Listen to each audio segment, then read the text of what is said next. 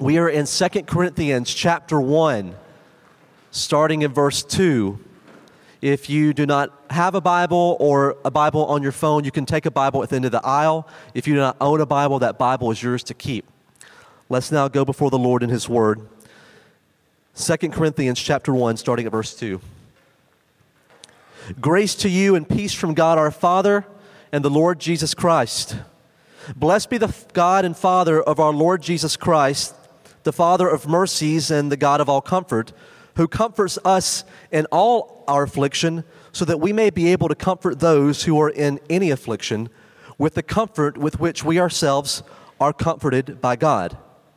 For as we share abundantly in Christ's sufferings, so through Christ we share abundantly in comfort too. If we are afflicted, it is for your comfort and salvation, and if we are comforted, it is for your comfort with which you experienced when you patiently endured the same sufferings that we suffer. Our hope for you is unshaken, for we know that as you share in our sufferings, you will also share in our comfort. For we do not want you to be unaware, brothers, of the affliction we experienced in Asia.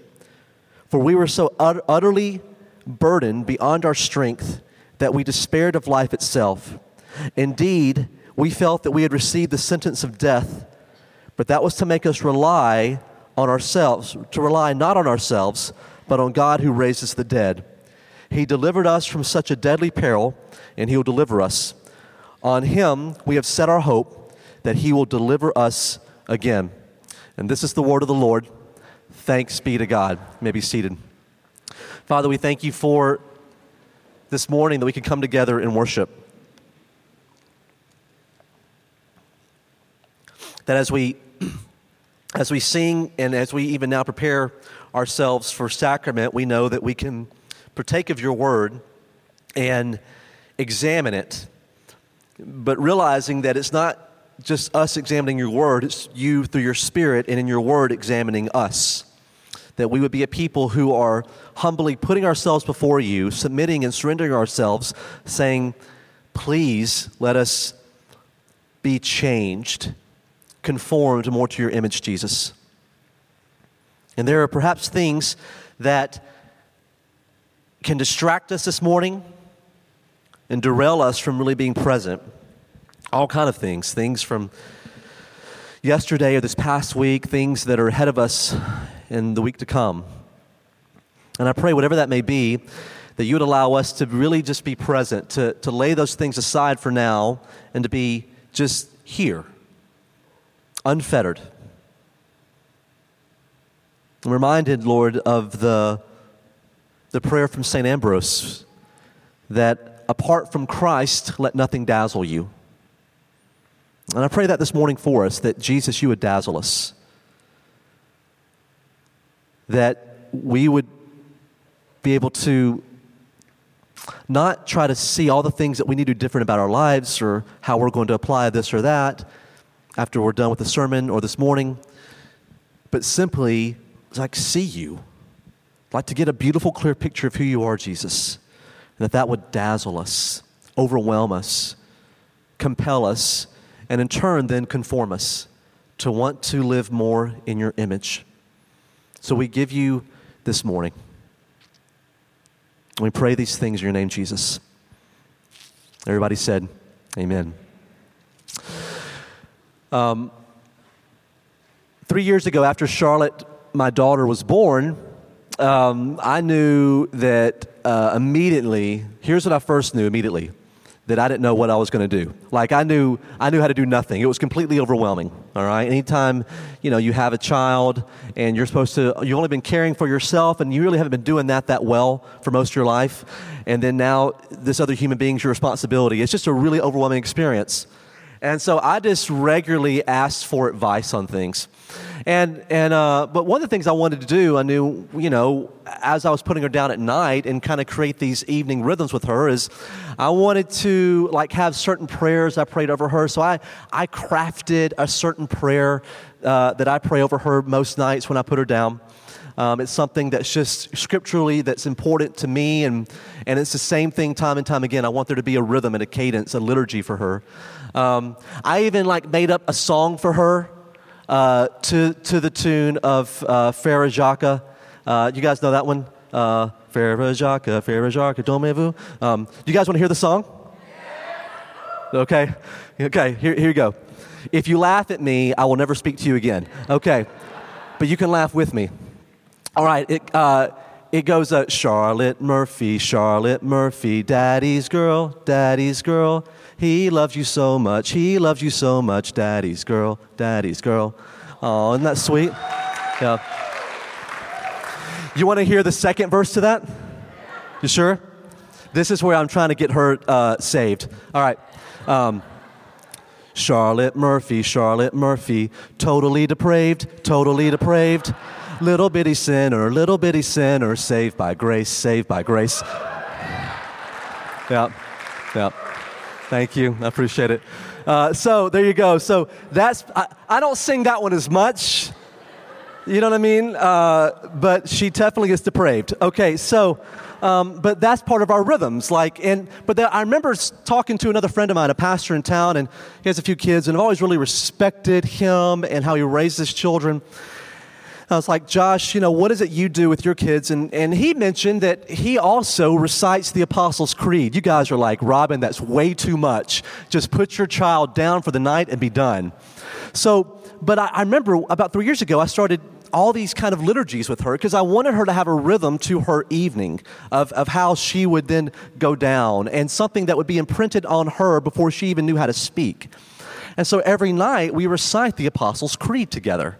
Now, she can't say the Apostles' Creed, don't worry, but I say it to her.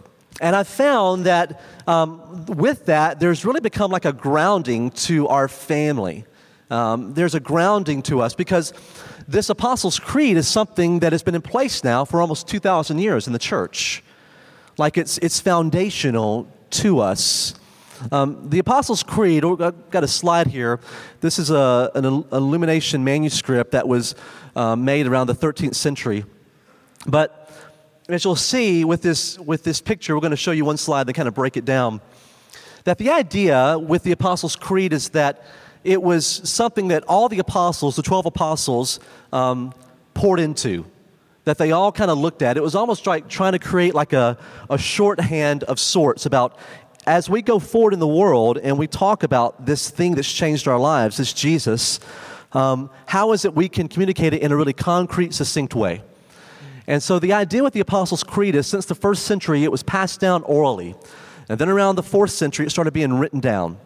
And then since then, it's been curated. It's been refined. But that this is something that now for 2,000 years, the church has used and looked to, has confessed together, that is something that we today can say the words to, that human beings were saying the words to in the same manner 1,500 years ago. That's incredible. Like there's assurance in that. And the reason why I just felt like, and as the elders, as we talked about it, we felt like it was important for us to do a sermon series on the Apostles' Creed was really around 2 or 3 things. One is we are a young church. We are a church we're going to turn 7 years old this year. But even then, we're still young for our age. There's still a lot of things we're trying to figure out. There's even a lot of things this year that we're experiencing that's making us have to that's gonna have to push us in another direction now. And with that youth, it's very easy sometimes to believe that you're living in a vacuum, that you're going rogue. That a lot of you, for example, maybe came to Christ City because the other denominations you were a part of just felt so stuffy. You were almost like claustrophobic. It could almost be narrow-minded, right? And so you're here because you're going, I like that there's more of a maybe like a freedom. You're not as attached to certain things. But I want you to know that's actually something that we want to see change. We don't just want to kind of be untethered. We actually do want to have a covering. And that's something that we're going to be talking about as elders and moving forward with, about what that looks like and means. But it's easy for us to want to live in a vacuum. What's important is to remember that we stand on the shoulders of women and men who've come before us.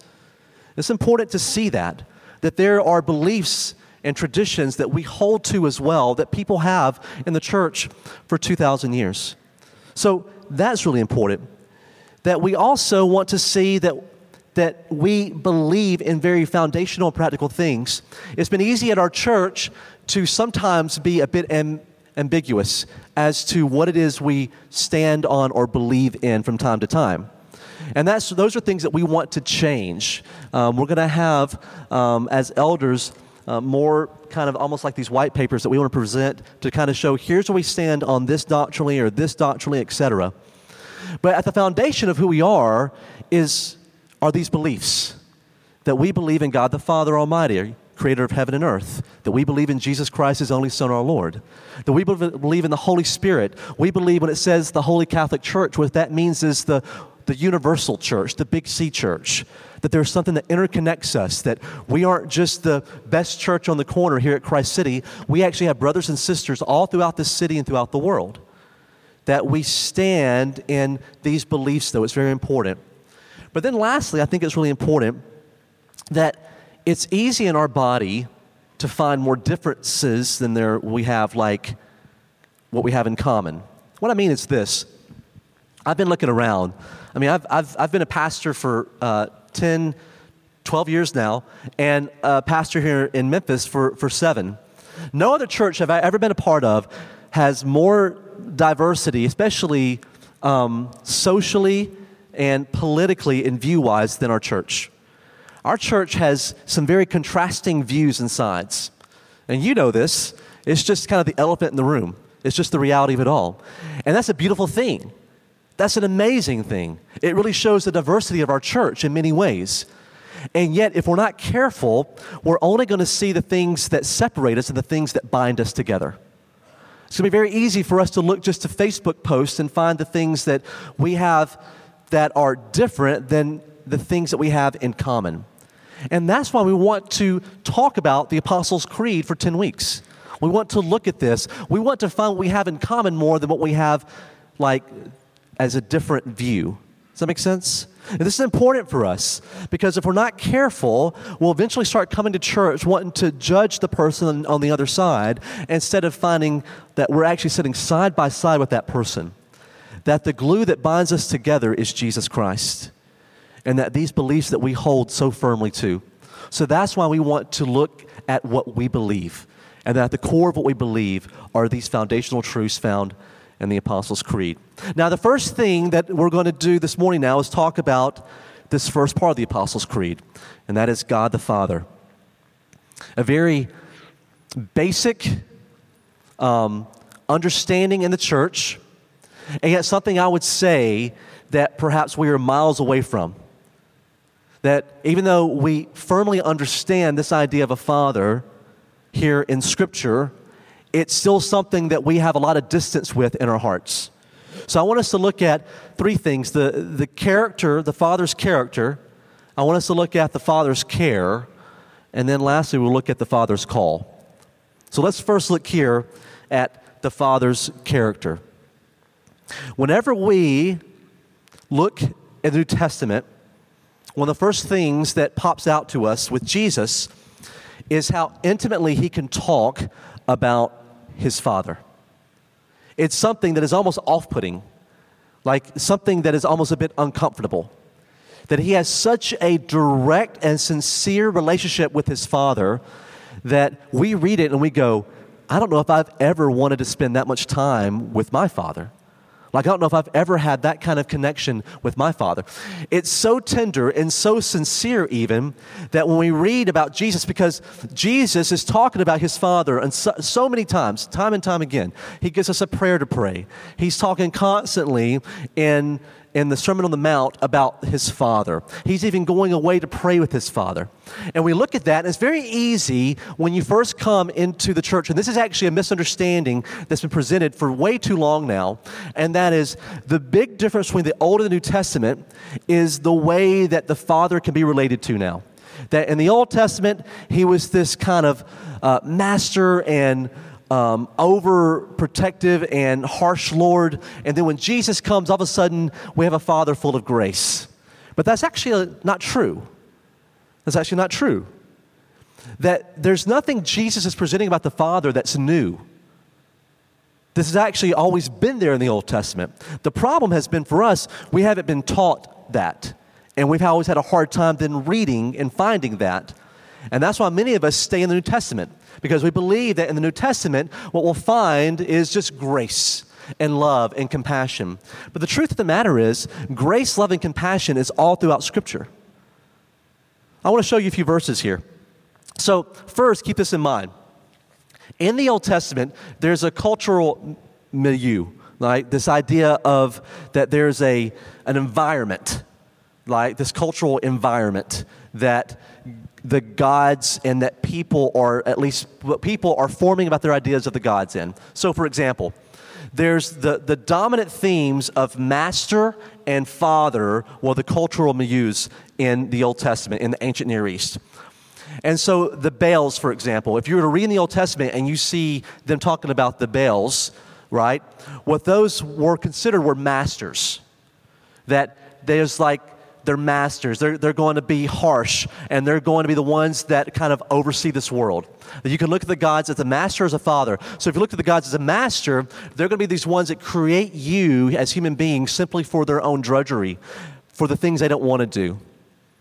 And that's why when God appears to Moses in Exodus, he appears to him as this creator, this king, and this redeemer.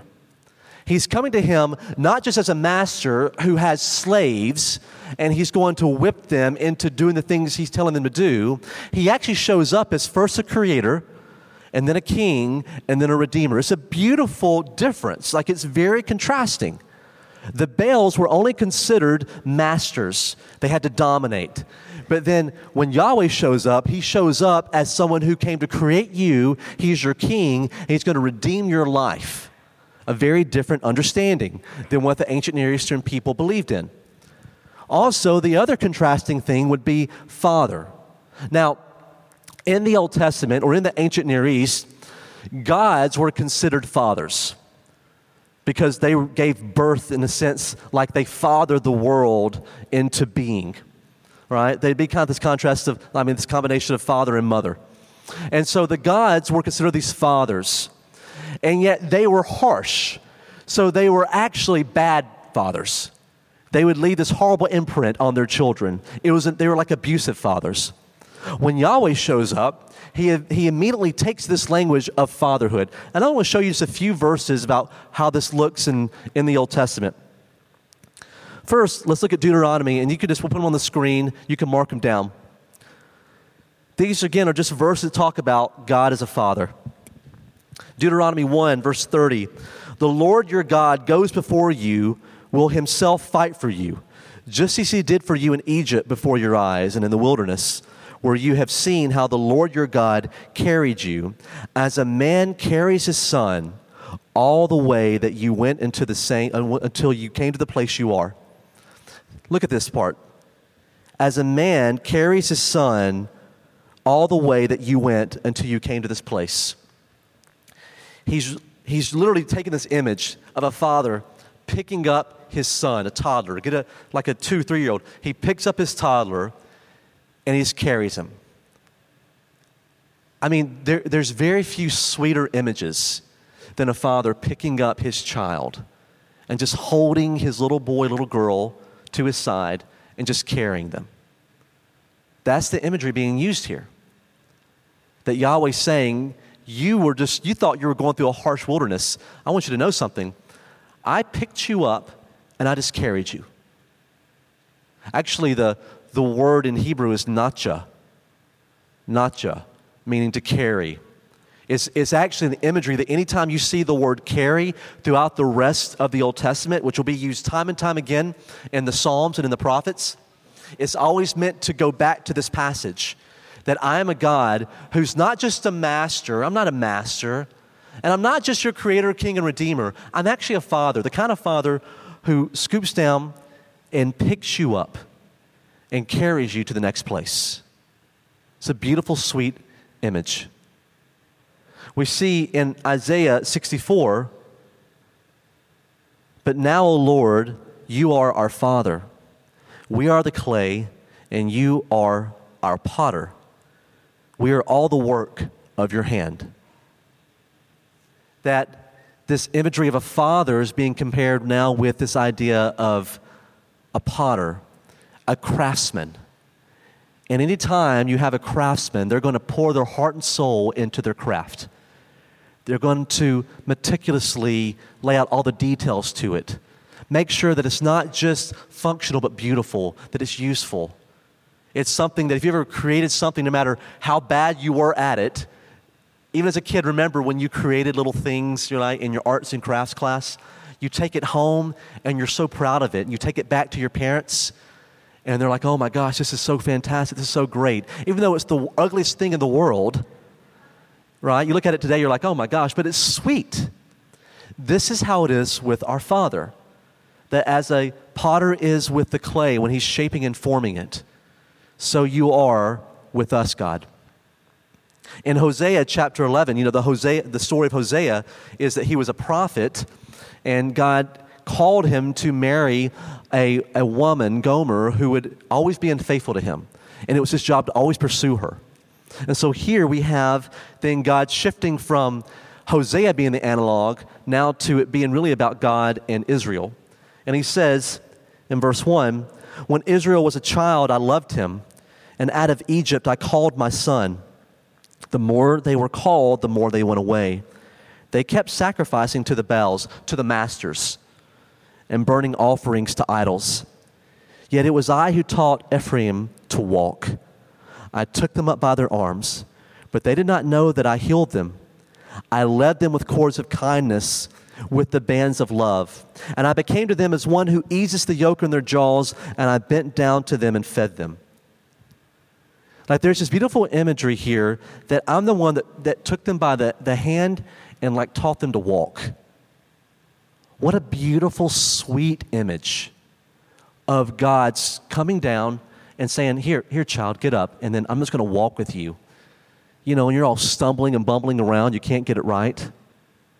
And the whole time, that was God holding Israel by the hand as a father would who really loves their child and leading them along.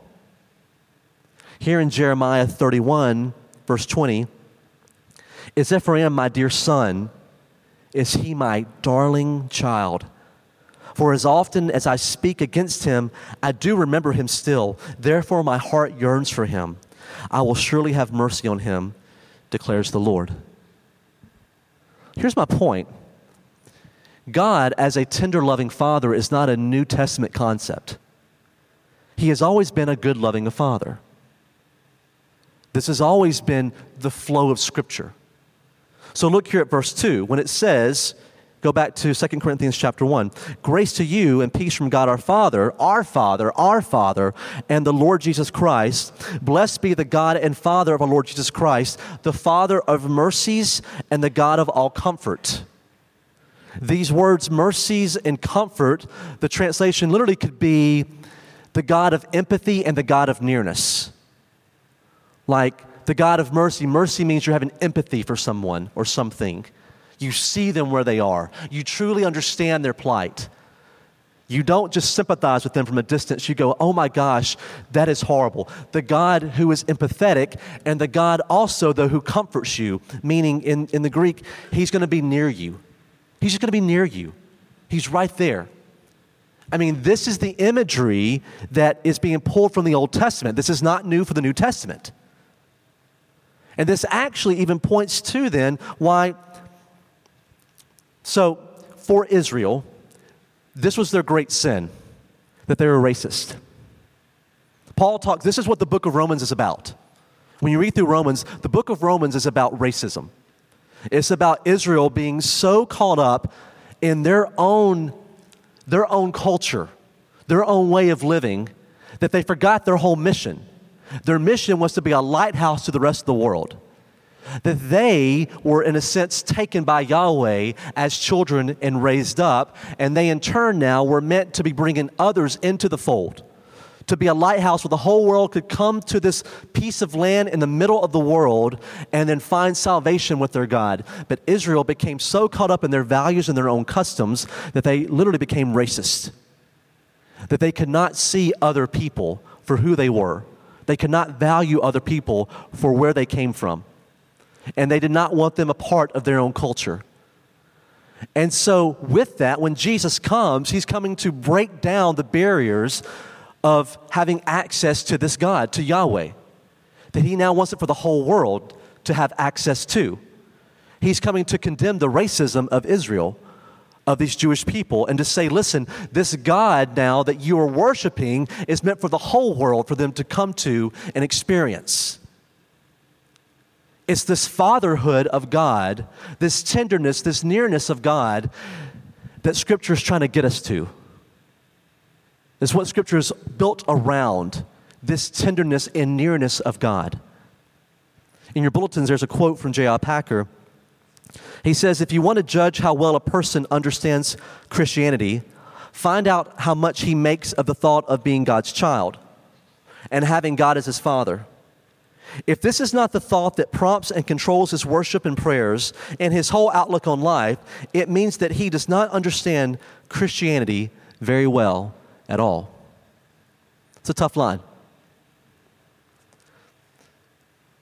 but a true line. Because the first thing that we're introduced to of Yahweh in the Old Testament is he is a father. He's nurturing, he's loving, he's caring, he's helping us walk. The thing that Jesus is trying to introduce us to in the Gospels is God as a father. The thing here that Paul's trying to say is that you've got to see that he is a father of empathy and a father of nearness. So here's the question that I have for us, because 10 times in 10 verses, comfort is talked about. That means he's trying to make a point. If you're saying things 10 times within just a few sentences, we need to pick up what it's there for. And for us, for many of us here, we can easily connect with Jesus as a grace-filled and loving, a merciful Lord that we come to, the older brother who loves us and died for us. But we have an incredibly hard time coming to God as a father, saying, I just want to be near you. And so the question is, why is that the problem? Like, what's keeping us from able to go to the Father, to be so prompted by the fact that we have, like, adoption? Now, I want you to hear me say this. The Trinity is always pointing to the other. But here's the thing. We go to Jesus and we want to make Jesus the end goal. All the Trinity is the end goal. Okay? Hear me on this. But Jesus wants you to look at him so you can see the Father. Jesus says, if you've seen me, you've seen the Father. If you're only seeing Jesus and never want to get to the Father, then you're not actually seeing Jesus clearly. Jesus wants you to get to a caring and loving Father. If you can't get there, then something's wrong. Jesus ain't the problem. No, I want you to hear me. Like, you're the problem. Like, your story's the problem. So this is what I want us to talk about for a minute. What keeps us from actually wanting to be comforted? Because look at verse 4. The first part, who comforts us in all of our affliction. The word affliction, the imagery here is like being squeezed, like it's pressure. It's like, imagine hands going to both sides of your face, right? And it's just like squeezing you. It's like you're just feeling the pressure of life. It's a headache. If you ever can imagine, like if you get that imagery, like that's a very uncomfortable imagery. You're even uncomfortable looking at me doing that with the microphone in my hands. You're like, that is weird. Don't do that again. Anytime you're feeling pressure in life, it feels like affliction. It's tribulation. And it says that he comforts us, that he's near us. This God, this Father is near us in our affliction. But for many of us, we actually don't want God with us in those moments. We just want to go to Jesus. We just want to go to the Holy Spirit. And the whole time, the Holy Spirit and Jesus is like, we're here to get you to him. Like, we want you to see the Father. And I would say one of the things that really gets in our way is really this idea of that we disengage from our story. That we disengage from our story. And here's our story. That 99.9% of us have, you're not going to like this, but 99.9% of us have father wounds. You're like, oh great, here we go. Daddy issues. Yeah, daddy issues. Like there are these images we get from our parents. It's not just to your dad, but it's also to your mother. There's images we get, these experiences we have from growing up. Because the first thing that you're taught as a child is that there are these two people or one person, depending how you grew up in a single home or with both parents. This person represents the highest authority in your life. This person represents the presence, the being who's going to take care of you. And for a lot of us, I'm sure that you had a pretty decent childhood growing up. For others of you, I know your story, you didn't. And it's very easy for us then to associate, obviously, then God with our parents. And the thing that keeps us 0.9% of the time away from actually experiencing God is the PTSD we have with any of our parents growing up. And so what we do regularly is, you know what, they did the best they could. They did fine. Let's just move on. But the thing is, you haven't moved on because you still have a problem with God. If you really had moved on, God could truly be a father to you. You would yearn for him. You would want to turn to him time and time again. You would call out for him. It would prompt your worship constantly, like that quote said, but it doesn't. Because somehow, some way, the experiences that we've gone through have shaped us and our views here in life. And I'm not saying at the end of this sermon, go call up your mother and father and say, you know what, you guys were really crappy parents, thanks a lot. And I just want you to know that, all right? And now I'm going to go to God and he's going to be a better father to me. No, that's not it at all. That's a horrible idea. But what I am saying is, you actually can't outrun your story. Because wherever you go, there you are. Like, you can't, move past your story. You only have the options to build upon your story. Say it again. You don't have the ability to move past your story, to move past those hurtful moments, those hurtful experiences. You only have the ability to build upon those experiences in life. It's not water under the bridge. It's not, well, that's all the past. It's, what are you going to do about that? How are you going to engage that story in a new, fresh way so that it quits dictating how you're going to interact with life today? Because all of us have these broken parts of our lives, but until we learn to deal with those broken parts of our lives, they will keep dictating how we live today and how we see God. And here's the thing, you as parents, you're going to do just as bad of a job as your own parents did. You're not going to necessarily get it any better. If you have kids, your kids will more than likely need therapy and counseling at some point in life. It's just the way it is, because we are imperfect people. The question is, do we provide atmospheres to talk about these things out loud? You can't always get it right, but you can talk about how things have gone wrong and then come together to something that can heal us. So for many of us, the first problem is we try to disengage our stories. But the second thing is this. We try to disengage from our needs. I think this is probably the main thing that keeps us from actually wanting to be comforted by God. What I mean is this. You and I try to become so self-sufficient with our own lives that if we see a need, so for example, he's saying here, he comforts you in your affliction. Whenever we have affliction, tribulation, problems, do you like to run to everybody else and tell them about it? No, you don't. Do you like to get on Twitter and just let everybody know what a horrible, sad life you have and be self-pitying? No, probably not. More than likely, when you have affliction, you want to keep it to yourself. When you feel the pressures of life, you want to go inward, not outward. This is a tendency we all have. These are things we're taught. Like, don't be needy. Don't be a burden on other people. You've heard that one before. Don't be a burden on other people. But the truth of the matter is that if we actually want to understand, to have a relationship with God, it means we have to be the most needy people in the world. Just like when a child goes to their father and says, pick me up and take me to this next place, that's what we have to do with God. But we teach ourselves time and time again that we do not have to be needy. That we do not have to go to him and say, gosh, I'm really uncomfortable. Gosh, this is really difficult. Would you please comfort me? No, what a childish thing to do. We shame ourselves time and again. And that's because we were taught early on that somehow, some way, somebody in our story wouldn't pick us up when we were in need, and we learned a narrative along the way to not be needy. But here's what Paul is saying. If you want to get your faith, if you want to understand what this is about, you're going to have to be needy. You're going to have to go to the Father and say, I'm really uncomfortable. I don't know what to do with all this. Can you please help me?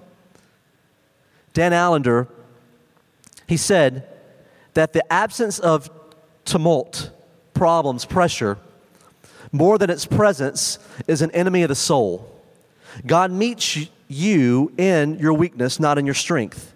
He comforts those who mourn, not those who live above desperation. He reveals himself more often in darkness than in the happy moments of life. See, the only way to deal with the pressures of life is to face them. And that there's only one way to actually find comfort, and that's to go through the discomfort. But many times what we try to do is we try to solve our suffering, then surrender our suffering. So, say it again. We tend to try to solve our suffering, then surrender our suffering. That whenever you're going through pressure and suffering, your tendency and my tendency is to say, how do I fix this? How do I fix it? Anybody else really enjoy fixing things in your own life? Yeah, absolutely. I love it. I never want you to know about my problems because I'm really good at fixing things. At least I think I am. Unless you see me put together a piece of IKEA furniture, and then you would think differently. But in general, I'm like, you know what? I can fix this. So when I see a problem come up, I want to solve it. Whenever I'm suffering, I want to solve it. Instead of when I'm suffering, I want to surrender it. See, this is what Paul is trying to say to us. If you try to solve your suffering, you'll never be able to experience the real comfort with this Father. But if you'll be willing to surrender your suffering, you'll find that in those darkest moments, that's when you find the most life. But here's the problem. We're doing all we can to avoid the darkness, to avoid the problems, to avoid the mess. And we do everything we can to set up this nice, tidy presentation for everybody else to see, as if you've got it all together in life. And everybody else around you knows the gig is up. Like, we all know that you're really imperfect and you're a mess, except for you. You think you got this. You think you can figure it out. And the longer we live that way, so self-sufficiently, so smug, so always trying to solve our sufferings, we'll never be able to experience really this comfort, this sense of God with us and God nearness. So what we're needing now is His care. See, character is hearing about someone great, but experiencing the care of God is much different. See, for a lot of us in this room, what's happened is you've heard about God being so good and faithful to other people as a good father, but you actually haven't really experienced that for yourself. So it makes us really distant and cold. I'm not going to ask for a raise of hands on that. I just know that's the truth. That you hear about God being a good father to other people, but you're like, I don't see that in my own life. But for the early church, for the gospel writers, this was the most imperative first truth to understand. That if you want to really live out your faith, you're going to have a good father. You're going to have a loving father. You're going to have someone that you turn to and say, pick me up, please. Carry me through this. I don't know what to do here. I want to surrender all these sufferings and all these pressures to you. I don't want to be so self-sufficient. Because with that character of the Father, and with the care of the Father, there's also now a call from the Father. Because if we don't experience those two things, we'll never be able to live out the third thing, and that is, you were meant to be a comfort to others. Look here in verse 4. So that we may be able to comfort those who are in any affliction with the comfort with which we ourselves are comforted by God. You are comforted by God the Father to be a comfort for other people. Whatever you experience with the Father is what you will pass on to other people. And this is probably why people don't like being around you and me many times, because we don't really know how to be a comfort. Like, we want to come in and give big hugs, but we're just scary people. Like, come on, let me give you a hug and let me just kind of help you figure life out. And they're like, I don't need you to comfort me because you're scary.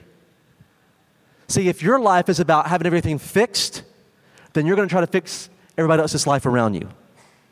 If you don't know how to be with yourself and quit trying to always fix yourself and not be surrendering to God, you're always going to try to then point people to that you won't be a comforting presence.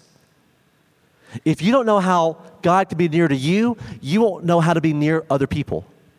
You're only trying to fix them.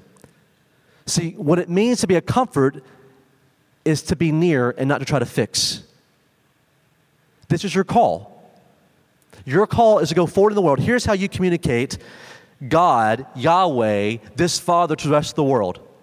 You simply go and you're a comfort to other people who are feeling pressure. That's it. It's not rocket science. You don't need all these this amazing spiritual tool belt of getting someone saved. All right, let me pull out my really good doctrine here. Let me pull out my really good theology here. Let me pull out my really good life experiences here. People don't need that. You're getting in the way. Here's what they need. They need comfort. Can you comfort them? Well, you can't comfort them until you allow yourself to be comforted by the Father. And you can't be comforted by the Father until you actually deal with all this junk and crap in your life that keeps coming back up. If you want to actually communicate the message of this loving Father in the world, then it means we must be able to be comforting to other people, not always trying to fix them. It also means that we need to be willing to take on another person's plight at the expense of our own. Take on another person's plight at the expense of our own. Look here in verse 6. If we are afflicted, it is for your comfort and salvation. And if we are comforted, it is for your comfort, which you experience when you patiently endure the same sufferings that we suffer. It is impossible for us to comfort anyone else unless we're willing to enter into the discomfort of someone else. It is impossible for us to comfort anyone else until we're willing to enter into the discomfort of that person. Do you get that? You can't give them a hug from a distance and go, I'm so sorry you're dealing with that. That sounds really difficult. And then you move on. That's the worst thing. That's the worst thing possible. You're a horrible Christian, all right? You can't do that. You can't just walk and be like, I'm so sorry you're going through that and I hope it works out for you. Praying for you. And then you move on. That's not how this works. Because that's not how God does with you. He doesn't look at Ephraim and go, well, you're a 2-year-old, I'm going to leave you alone and come back in a few years and see if you figure it out. He's like, well, let me help you get up. Okay, let's walk. Okay, this is super annoying because you're a baby and you can't do anything, but let's still do this. All right, let's keep going here. Okay, you're going to fall back down. Okay, now you're hungry. Okay, let me pick you up. Let me feed you. Okay, now let me nurture you. Okay, let me be kind to you. Now let me comfort you. That's what it looks like. Yahweh saw the plight of Israel and entered into it and brought them out of slavery. Jesus enters into this world and takes on the plight of humanity, their brokenness and their darkness and their sin, so he gives us comfort at the expense of his. That's how this whole thing works. So we don't get to look at another person's problems and go, that sounds hard, I'm really sorry you're going through that. We actually have to enter into it and be a comfort with them, not trying to fix it. Listen, you can't fix the plight of what African Americans have gone through in this country for the last 200 years. You can't fix that.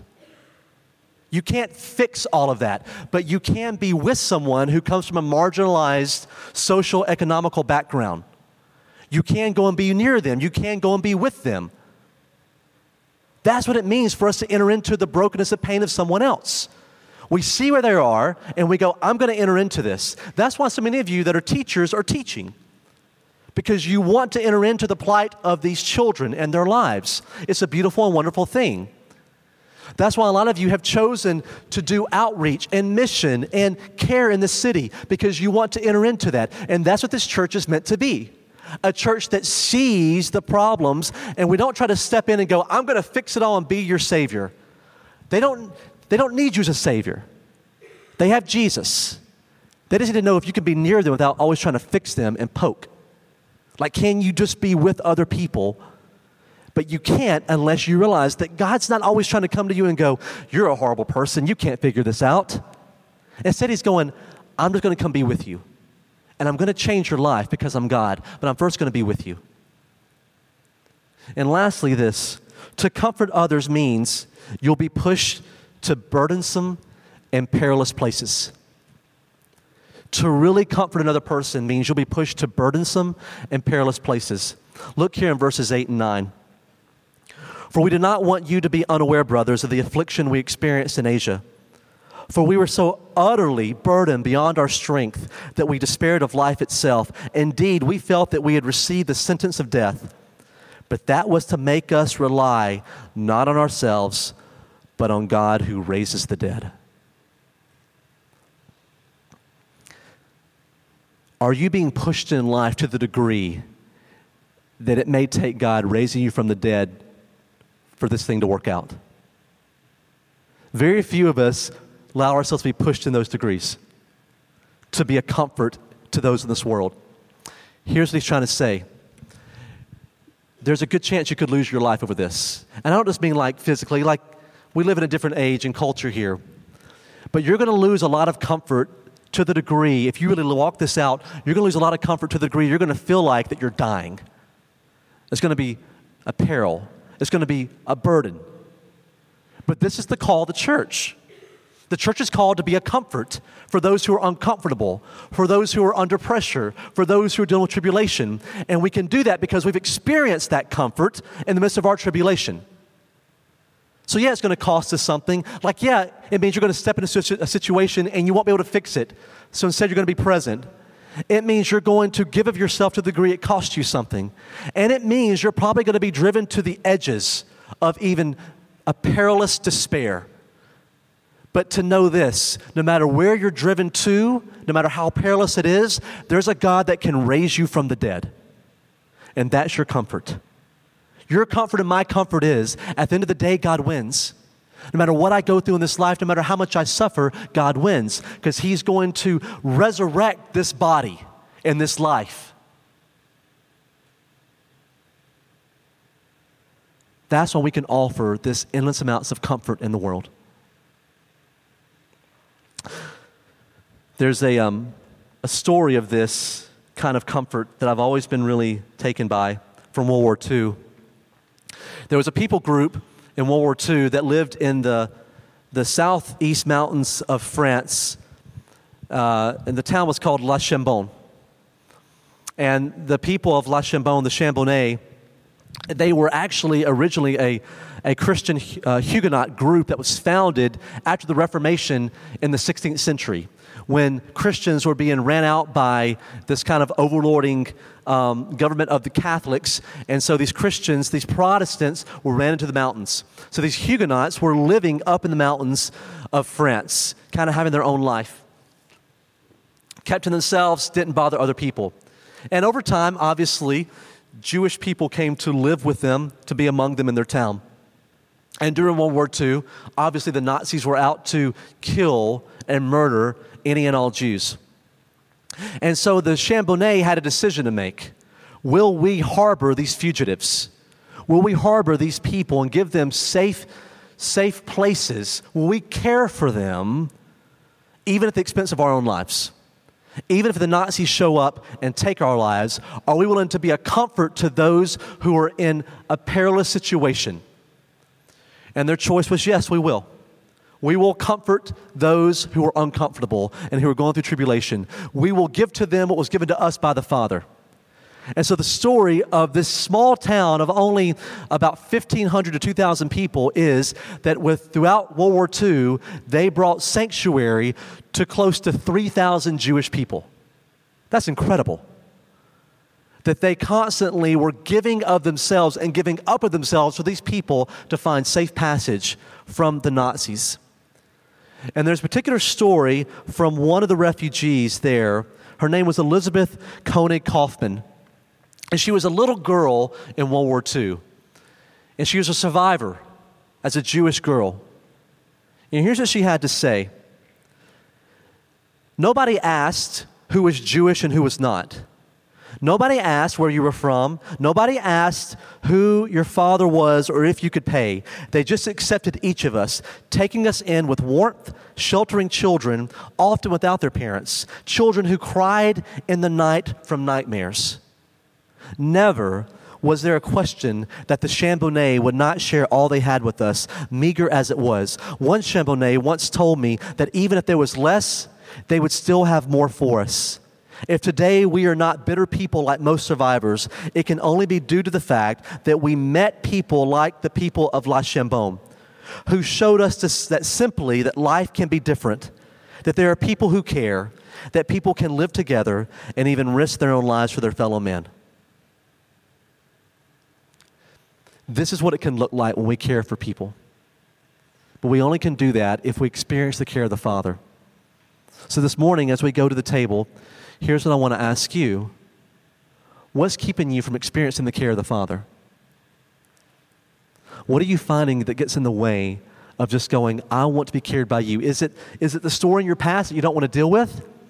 Is it the fact that you just don't want to be a needy person? And here's what I would say then. As you come this morning, lay that down.